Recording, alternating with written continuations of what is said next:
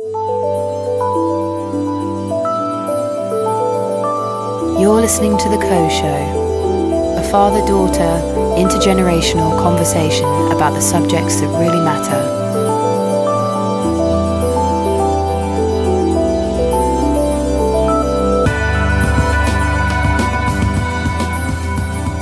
Hello and welcome to another episode of The Co Show. We are at episode 18. Difficult to believe, but we've done 17 episodes. The Co Show is what you're listening to. It's a daddy and daughter chat show where we discuss aspects of life, important topics, from opposite ends of our generational journey through life. And I thought today was going to be a very jolly conversation about narrowboating. I'll tell you a bit more about that in a minute after I've introduced my lovely co-host and daughter, Tony. How are you today, Tony? Good, thank you. Dad, how are you? I'm very, very well, thank you. Very, very well. Podcasting again from the beautiful English village of Elmley Castle. And where are you at? In Hastings, as always.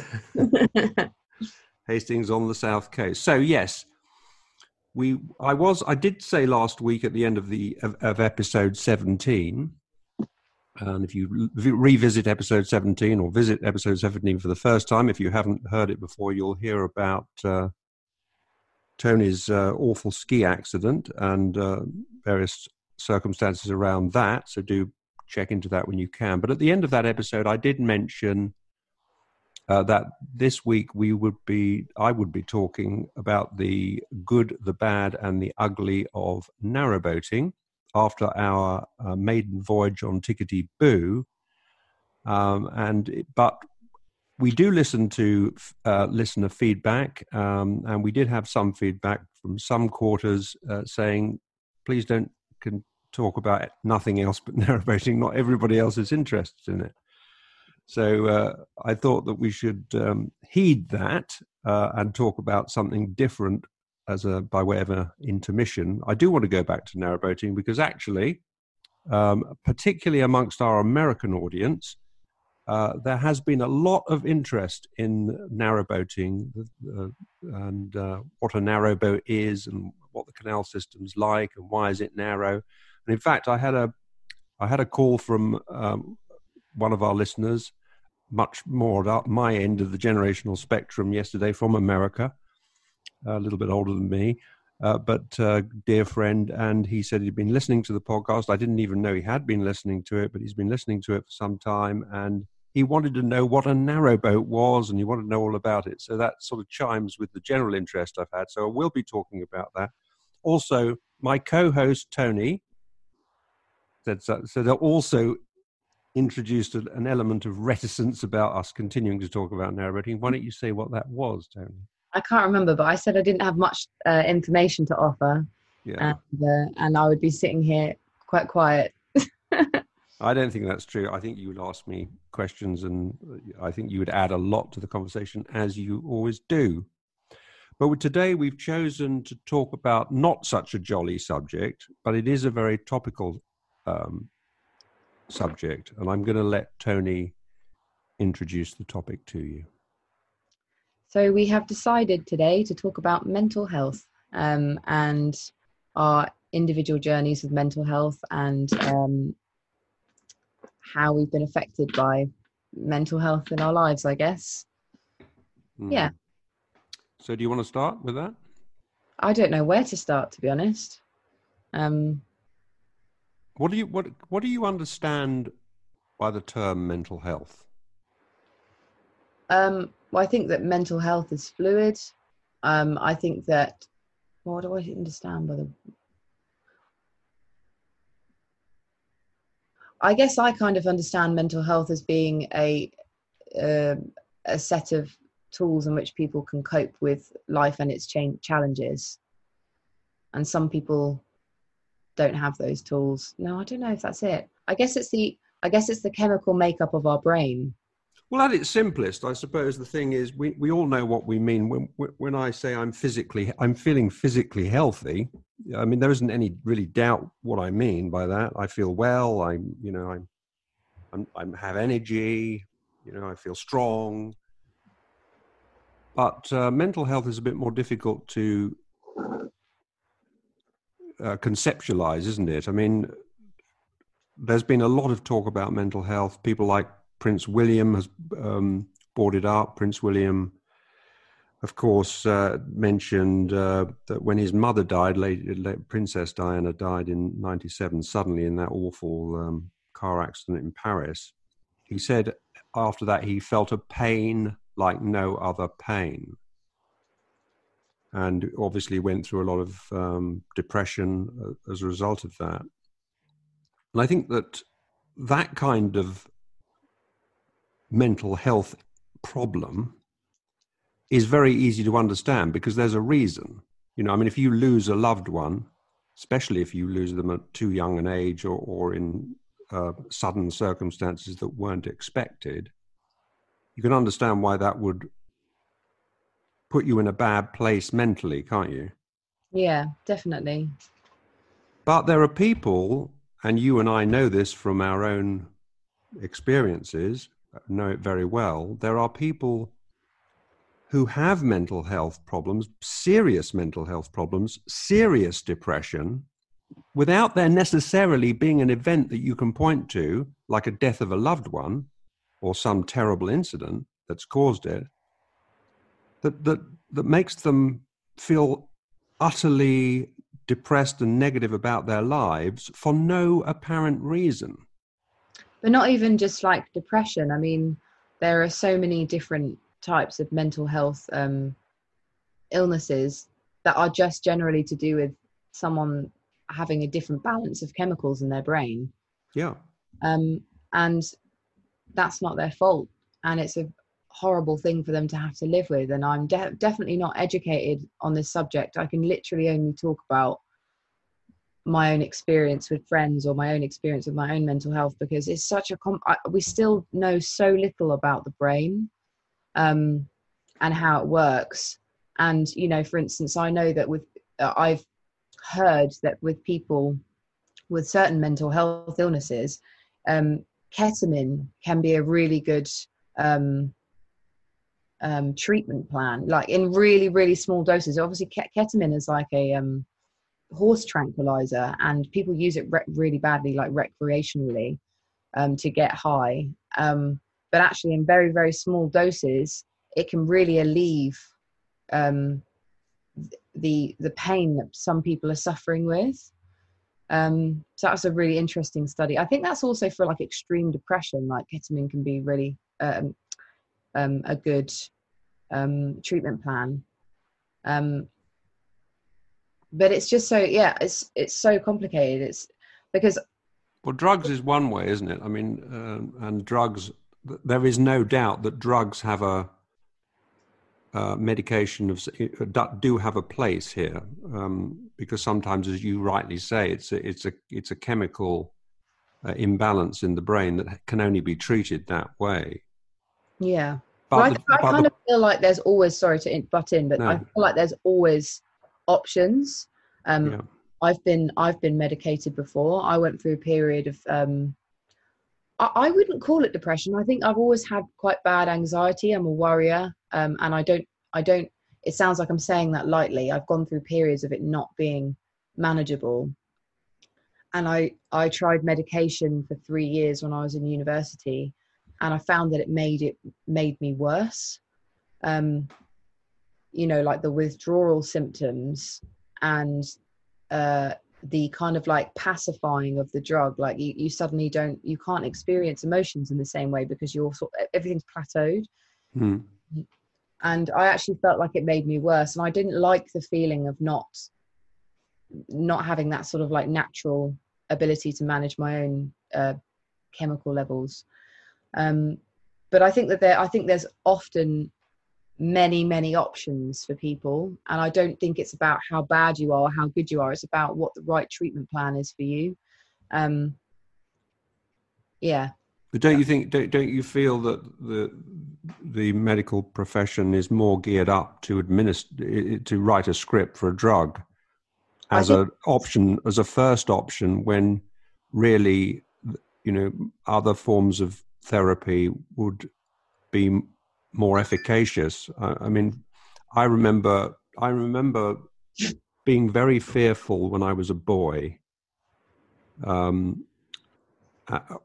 all kinds of things. You know how your mind plays out these negative thoughts, and you think, what if this person dies? What if that person dies? And, you know, that would be terrible.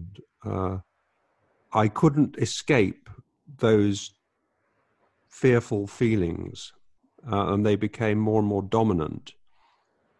But eventually, I can't remember how I discovered it, but I came across a book by Dale Carnegie called How to Stop Worrying and Start Living. And I think it was the title really that grabbed me. I don't think I was recommended the book. I think I just came across the book. There was no internet in those days, so I don't know how. But I came across the book, How to Stop Worrying and Start Living. And the title was exactly what I need. I thought, I need that. How do I stop worrying? And it gave me some very, very useful techniques, which were simple, but they worked for me. You know, one of them that I remember was that you know, there's plenty of time to worry about that. You know, don't keep worrying about that one thing. I remember one of the things was I was always worried that my father was going to have a heart attack and die, you know, and leave me all alone.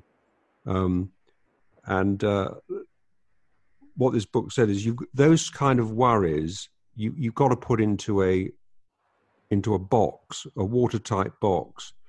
And when you feel that you want to open that box and worry about that, do it for 5 minutes, but then shut it back in the box. And I deployed that, and other simple techniques from the book, and they really, really worked for me. But then I contrast that with when I've talked on this podcast before, when I went through the lowest time in my life, was my divorce from your mum, and the desolation I felt because I felt I was losing all my relationship and contact with my 4 daughters, including you, and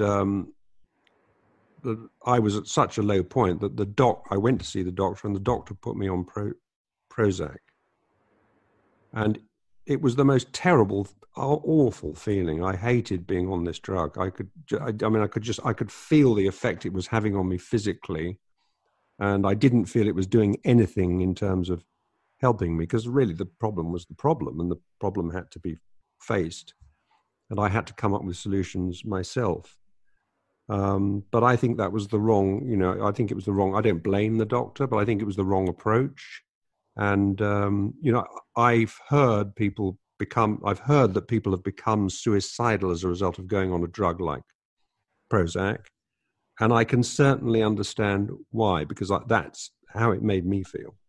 But I think that is just Western medicine. I think that it is because of how expensive talking therapy is, or cognitive behavioral therapy, EFT, or anything like that. I think that they are programmed to administer drugs as the first response because it's cheaper and sometimes it's effective. I have got friends who have serious mental health issues that are completely rely on medication, and it has improved their life, which is, that's great. And absolutely think that that's the right thing for them.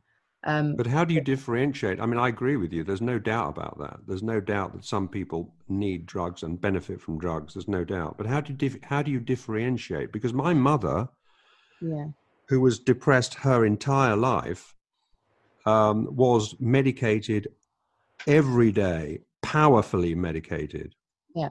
And medications that meant that she had to avoid certain foods, like cheese, for instance. She was never allowed to eat cheese because it would have been dangerous to combine whatever's in cheese with whatever was in the drug. And they tried all kinds of different drugs. And so she went through her life in a totally drugged state.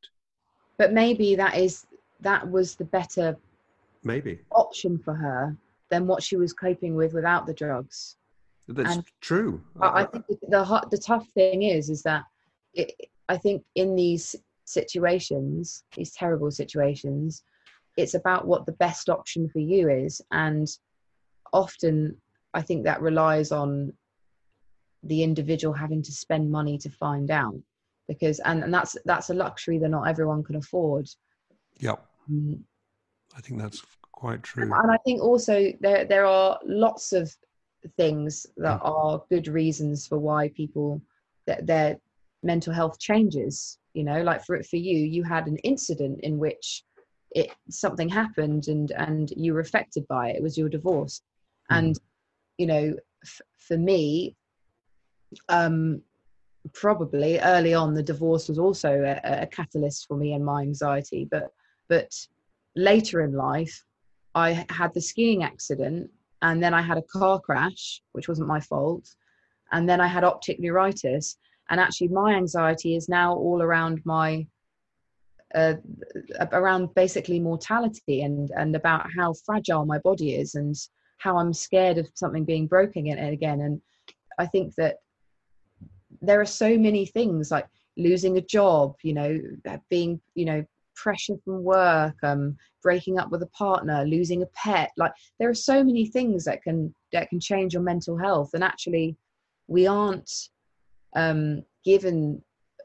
we aren't taught about these things in school, and we aren't taught about coping mechanisms and how life throws these really difficult challenges at you, and where I think you're so right. I think this has a very definite place in education. I think that is so right. I mean, I come from the foundational position that life is a tragedy. I mean, the human story is really a tragic story. You know, we know that we're only here for a limited amount of time. It's not that long. I feel that much more acutely than you do. I feel it. Since I'm a lot nearer the trapdoor than you are. But I feel it for different reasons, though, you know. Yeah, well, you've just touched on that, and I'd like to come back to that in a minute. But I think we all have to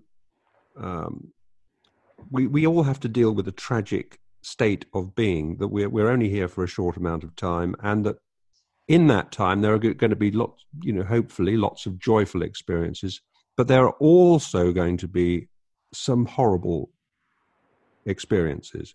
We all know they're coming. We all know bad news is coming. It's just a question of when it will come. And so we know we're going to have to deal with those things when they do come. And I believe that how one of the main reasons we've come upon religion. The various stories that I think have been invented by humans in order to deal with that tragic situation, to deal with the fact that we're all going to die one day. You know, which is not the most pleasant thing to think about, but it's a reality that we all know that we've all got to deal with. And that, you know, you've heard me before talk about the precious present, living in the moment. And that was one of the things that I found such an important help, because it's so easy to allow the narrative that goes on in your mind, which is really what you're talking about when you talk about I'm worried about my mortality and that sort of thing. But yeah, that chimes with exactly what I was worried about, I guess. You know, in my early years, it's very easy to listen to that. And as you're listening to those worries that are going on in your mind, worries, of course, usually concern the future. What's going to happen to me in the future? And all the time that you are focusing on that, you're missing the beauty in front of you. The beauty of today, the beauty of this cup of coffee, this delicious cup of coffee, the beauty of this conversation I'm having with my beloved daughter, the beauty of the scene that I'm looking at Bredon Hill right outside my window. You can miss all that because your mind, these stories that are going on in your mind, these worries that are going on in your mind, are sapping all your attention and energy. So I strongly believe that we have to train ourselves to really focus on the precious present, the moment that we have now. And if we do that, we can get so much more happiness, because we won't miss these moments. We won't miss the now. No, that's a really tricky thing, though. I think that you're talking quite rationally, and I think that someone with serious mental health issues lacks the ability to think rationally. And I actually, when you're talking about the coffee and the sun outside and stuff like that, those are my coping mechanisms. I'm able to focus on those things right now as being small pleasures that make me feel better. But it is stuff like thinking about, will I have a chance to have children? That those are the things that scare me, because I think I just think it's so much more complicated. And like I said before, we still know so little about the brain. I mean, the illness that I have, there's literally no information about it. So I'm constantly sat with this disease that I know nothing about, and actually no one really knows anything about. So it's hard to picture what your future is going to look like when you don't know what the long-term effects could be of something. Yeah, but that language again, it is still focusing on the future. But you don't have, as a woman, regarding children, every year that goes by, you lose more and more eggs, so more and more ability to have children. That was really bad English, but you know what I meant. Yeah, no, it wasn't bad English. It was fine. Your ability to have children changes every year. Yes, I see that. 33 now, and it's I don't mean to make this conversation about me. I just mean that it's impossible to not think about the future, and it's really important to think about the present. It's really tricky. I know what you're saying, because generally worrying is about the future, but I don't think that it is just about the future, because my anxiety is around how I'm feeling right now. So like, I'll be having a conversation with you right now and I'll be like thinking, wow, I've got a really bad headache. What's that headache about? Where is it coming from? Is this my disease? Am I having a relapse? Like, it's a domino effect. And then suddenly you're like, oh my God, maybe it's a relapse. Now my heart rate's going up. Oh my God, I'm getting a hot flush. You know, you're going into a panic attack. I'm hyper analytical about what's happening in my body. But that's why it's the brain that's the problem, because it's the fact that we do all this thinking, all this noise that goes on in our head, that takes our attention away from the enjoyment of the now, the precious present. You know, Rick Gervais thing again, isn't it? You see, yeah. As a planets. Oh, yeah, exactly. Our brain, we have larger brains than most other creatures, if not all other creatures, certainly more sophisticated. And when you see a beautiful animal, it doesn't have to be a beautiful one, but that's what comes to mind, like a lion sitting on a rock. That lion can sit on the rock in the sunshine for hours on end. And to me, they don't look like they're having a lot of worries or mental health issues. Might do, you don't know. But we are so sophisticated. You know, we have the ability to realize we're going to die, and you know, there's all these bad things that can happen to us, and you know, we think that we can think our way out of these problems. And to a certain extent, I suppose you can solve problems with your mind. Of course, you can. But the mind, if the mind is doing nothing else, but as so many people's minds are, then focusing about all the bad things that might happen, then, you know, you're going to get in a bad place and a worse place the more that you do that. So have you heard of a spiritual teacher called Eckhart Tolle? I haven't, no. So Eckhart Tolle is a spiritual teacher, and I'm not the sort of person who would listen to spiritual teachers, but he was referred to me by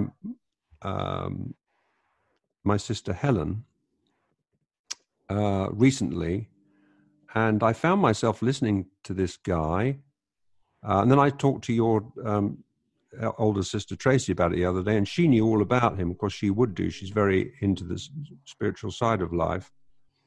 But he talks about he by the way, he's probably the most famous spiritual person. I think he's regarded as the most famous, knowledgeable spiritual person in the world. He's German. I think he lives in Canada. He lives between Canada and California. But he first of all, I liked him because he talked a lot about the power of now. That's his most famous book, The Power of Now. I have heard of that book. I actually own it. I haven't read it. Oh, right. Okay. Well, you should definitely read it. But he talks about a concept which I haven't heard talk about before, and I'm finding it a very helpful concept, because he came upon his ideas through being very depressed himself when he was a student at Cambridge, a very academically successful student. And but he said, everybody thought I had a really successful life, and I did outwardly, but what they didn't realize is I was desperately unhappy, and he was depressed. And he came to a point where he said to himself, I can't live with myself anymore.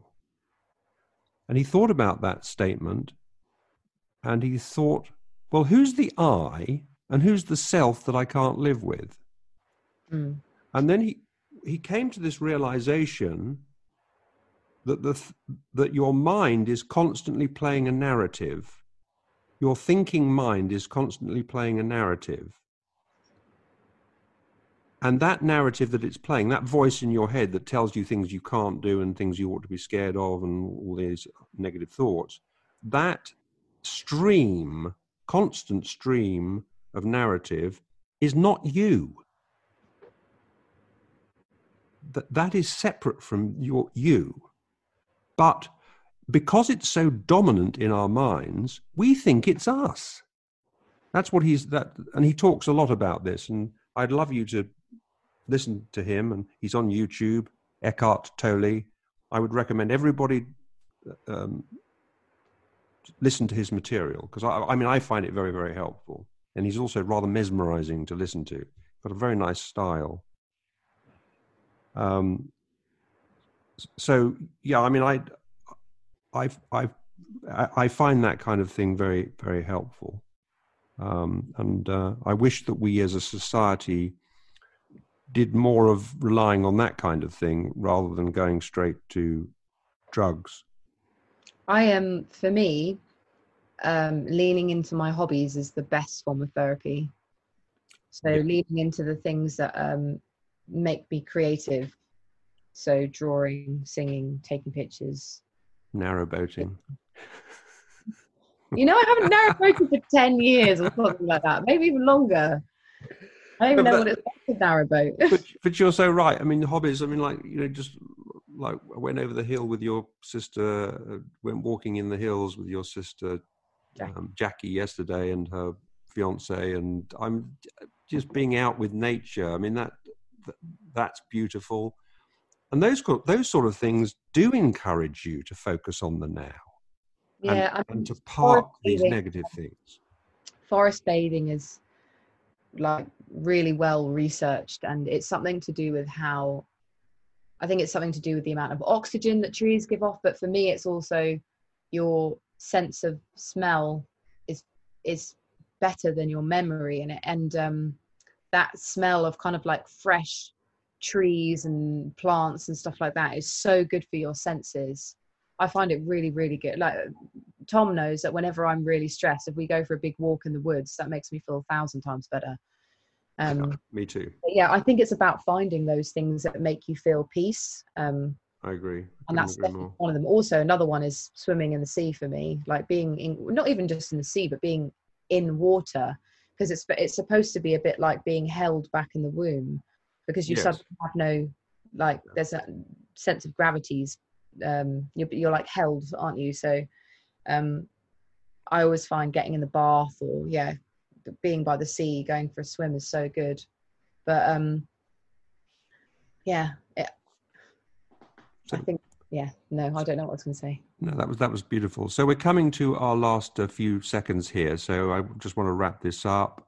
You've been listening to the Co Show. As you know, you heard, we rely very much on your feedback. Thank you. We get constant feedback and ideas, what we should talk about, sometimes what we shouldn't talk about.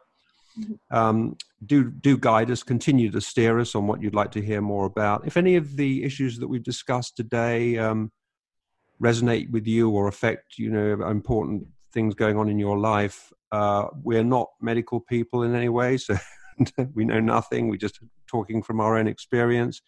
So, do seek, if you are in any kind of trouble, do seek proper professional help. And if you're interested in my recommendation, the man's name is Eckhart, Eckhart, I believe, Tolle, Tolle. You can find him on YouTube, and I think that you'll get a lot out of listening to him and watching him. So thank you again.